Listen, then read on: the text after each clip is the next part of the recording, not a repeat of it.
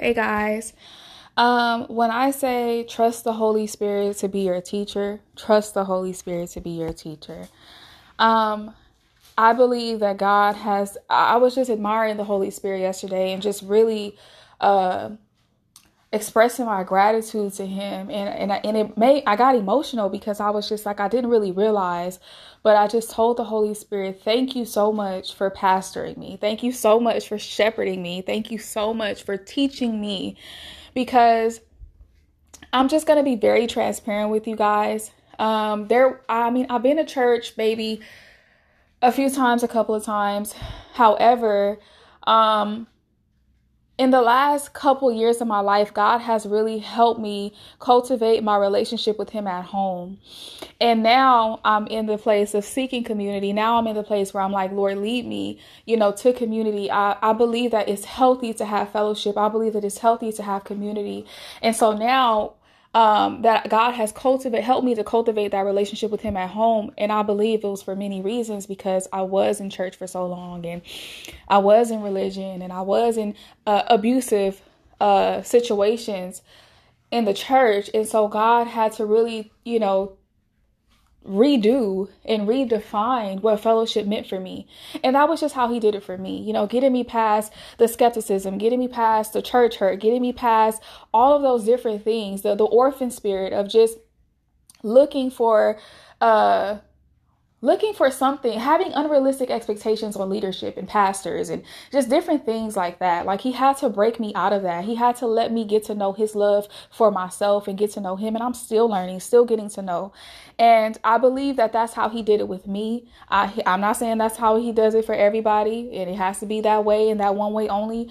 Um, I just I just got to really learn to appreciate God in intimacy and just in my personal time and my personal relationship. And then now we're adding fellowship to that. We're adding community to that. And I think it's just so beautiful, because it started with him and it started intimate. Now we're adding community, we're adding fellowship, and it's not going to be unhealthy for me. So I thank God for that. I thank God that he helped me cultivate that relationship with him at home. However,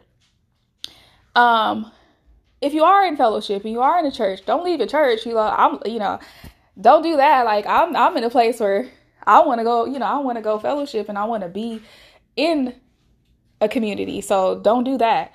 However, it's important to find a church and let the Holy Spirit lead you to a church that is suitable for you. And by suitable, I don't mean a church that's suitable to your flesh. A church that's suitable to your spiritual needs, as far as, who God has called you to be, where he's called you to serve, the gifts and talents that he's put on the inside of you, can they be cultivated there? Are they welcome there? A lot of the times you'll go to churches where your gifts are not welcome, and you'll just be sitting on the pew and you won't serve.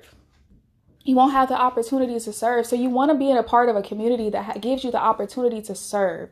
And if you're asking for community, you're asking for fellowship, be ready to serve. You got to be ready and willing to serve. You cannot sit up here and ask God, send me community, send me fellowship. And you're going in there with a mindset of a selfish person saying, I'm just here to get what I need and I'm going to go home. I'm just here to drain the anointing of my pastors and my leaders and my brothers and sisters in Christ and then go home. No, we need to go with the intention on God. What do you want from me in this place? What do I need to give and what do I need to take, Father? Don't let me drain the anointing of my leaders. And so that's just part of honoring them. That's just part of respecting people, respecting the God in people, respecting the anointing that people carry. We want to be respectful to God by honoring the people that he is using, by respecting the God and the people that he is using. And so my intention to give this message was not about that, but I meant to talk about just, if you want to be taught by the Holy Spirit, he will teach you. And after he gets you in that season of teaching, it's a lifelong thing. I don't want to say season, because you're going to go from glory to glory and he's going to reveal new levels of teaching to you.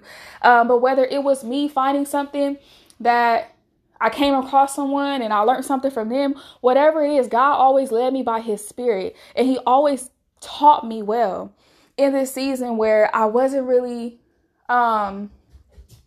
I wasn't really going to church like that, and sometimes I would feel like, dang, maybe people are going to judge me because I'm not going to church like that. And I say I have this relationship with God, but it's outside of the four walls. Will they believe me? But it's just like, hey, we cannot judge people's relationship with God by the church that they go to. I mean, I get it. Some churches, you sit under it and it's compromised, and it won't be long that you become compromised. But, we cannot prejudge people and think that they don't know God just because they found God outside of the four walls, which is happening a lot now because you have all of these ministries that are online now that are making the gospel accessible online. And we live in a social media driven culture in society. However, fellowship is very important. Community is very important. And he's bringing me into that now that I'm mature enough to even handle that. A lot of people, sometimes they develop this unhealthy relationship with their leaders because, their leaders are not teaching them the way of intimacy with God. And so I can appreciate fellowship, and I can appreciate, pastoral leadership in a way that is healthy. And I don't think it's the pastor's fault sometimes. Sometimes it's because of the undelivered things, the unhealed things in us, why we rely on our leaders so unhealthily, why we allow men worship. I think it's because of the orphan spirit and the unhealed things in us, why we go and we try to be codependent upon our leaders and upon our brothers and sisters in Christ, and just upon the fellowship and the community that God has led us to. So there's a lot of different moving parts. However, let me get back to this, Lord. Circle back around. Learn how to let the Holy Spirit teach you. The anointing will teach you. Okay, the anointing that's upon your life, God will teach you things to aid the anointing that's upon your life for where He has called you. And one of the things that is so important, alignment, assignment, and anointing. Alignment, assignment, and anointing. A lot of the times we wonder why we haven't been sent, and we wonder why God hasn't, entrusted to us the nations and the multitude and the magnitude of people and souls. Well, are you aligned? Let me tell you a couple of ways that you can be misaligned and out of the will of God, wondering why you're not walking in your full purpose and assignment yet for the season of life that God has you in. Unwilling to heal, you are not in alignment. If you're unwilling to heal, meaning opportunities for healing have come around and you have denied them and rejected them from the Lord. He's brought people. He's led you to deliverance ministries. He's himself ministered to you. He showed you in dreams, and you've denied it and rejected it. You refuse to address it with him. That is misalignment. You're not aligned. And so you're missing the assignment, and you're out of the flow of the anointing because you're not in alignment. Holding on to the past, which can be in relation to being unwilling to heal. If you're unwilling to heal, 9 times out of 10, you're holding on to the past. You're carrying it. You're out of alignment and wondering why can't I go into my future? Why can't I walk in destiny and purpose? Why can't I even see beyond what's in front of my face? Why can't I see beyond this circumstance? Why am I just focused on right now? And why am I focused on my past so much? Why can't I even grasp my future? Why don't I even know the will of God for my life? Well, what from your past are you holding on to? What from your past is still in you? What from your past is still troubling you? If you are holding on to your past, you're looking back, thinking back, reaching back, you are out of alignment. And another reason why we're out of alignment is because, Lord, what was the other thing? Sorry. I'm going to come back to that. I don't got a lot of time. So those are a few ways where we're out of alignment. Okay. We're not willing to heal. We're holding on to the past. You got to let God align you in order to even walk into the assignment. How can he entrust something to you? You out of place. You're not even in the place where you're supposed to be. You're not even in the will. We have to get in the will and get in alignment in every area of our life if we want to see the fullness of God for that time, for that season. I believe that, we have to go from glory to glory. So we'll keep learning. Yes, we'll keep growing into the fullness of God. However, what is the fullness of God for you in this season, in this place? Get in alignment. A lot of people are confused about their assignment and about what they should be doing right now is because they're not aligned. Heart not aligned, mind not aligned. You keep thinking back, allowing old thoughts to come back, troubling thoughts to come back. Yes, some stuff is because those thoughts are just from undelivered areas of your soul, man. Those habits, those things are just undelivered places in you, and you need to fast. You need to pray. You need to do what you need to do. Get hungry, get desperate for healing. Yes, get desperate for healing.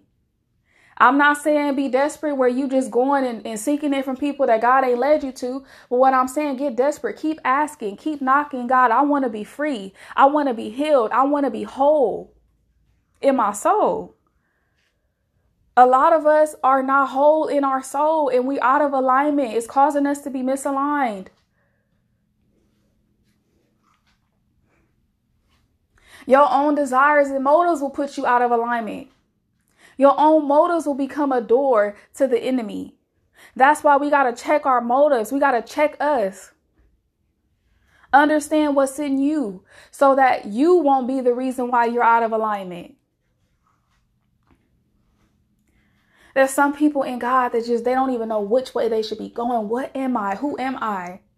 They don't know what they should be doing in any season of their life. And I'm not judging nobody, but I'm giving you a tool. The question is not, God, well, what is my assignment for this season? No, the question should be, God, align me for this season. How do I get in alignment and stay there? And then as I'm in alignment, he will reveal the assignment. And then he'll give you the anointing to carry it out. He'll give you what you need to do the task, the supernatural ability, the supernaturally setting you apart. Some of you guys ask God supernaturally set me apart. Some of you guys being set apart and consecrated is so hard. And you just like, God, I don't know how I'm going to be set apart on my own. You can't set you apart. You need him to supernaturally set you apart.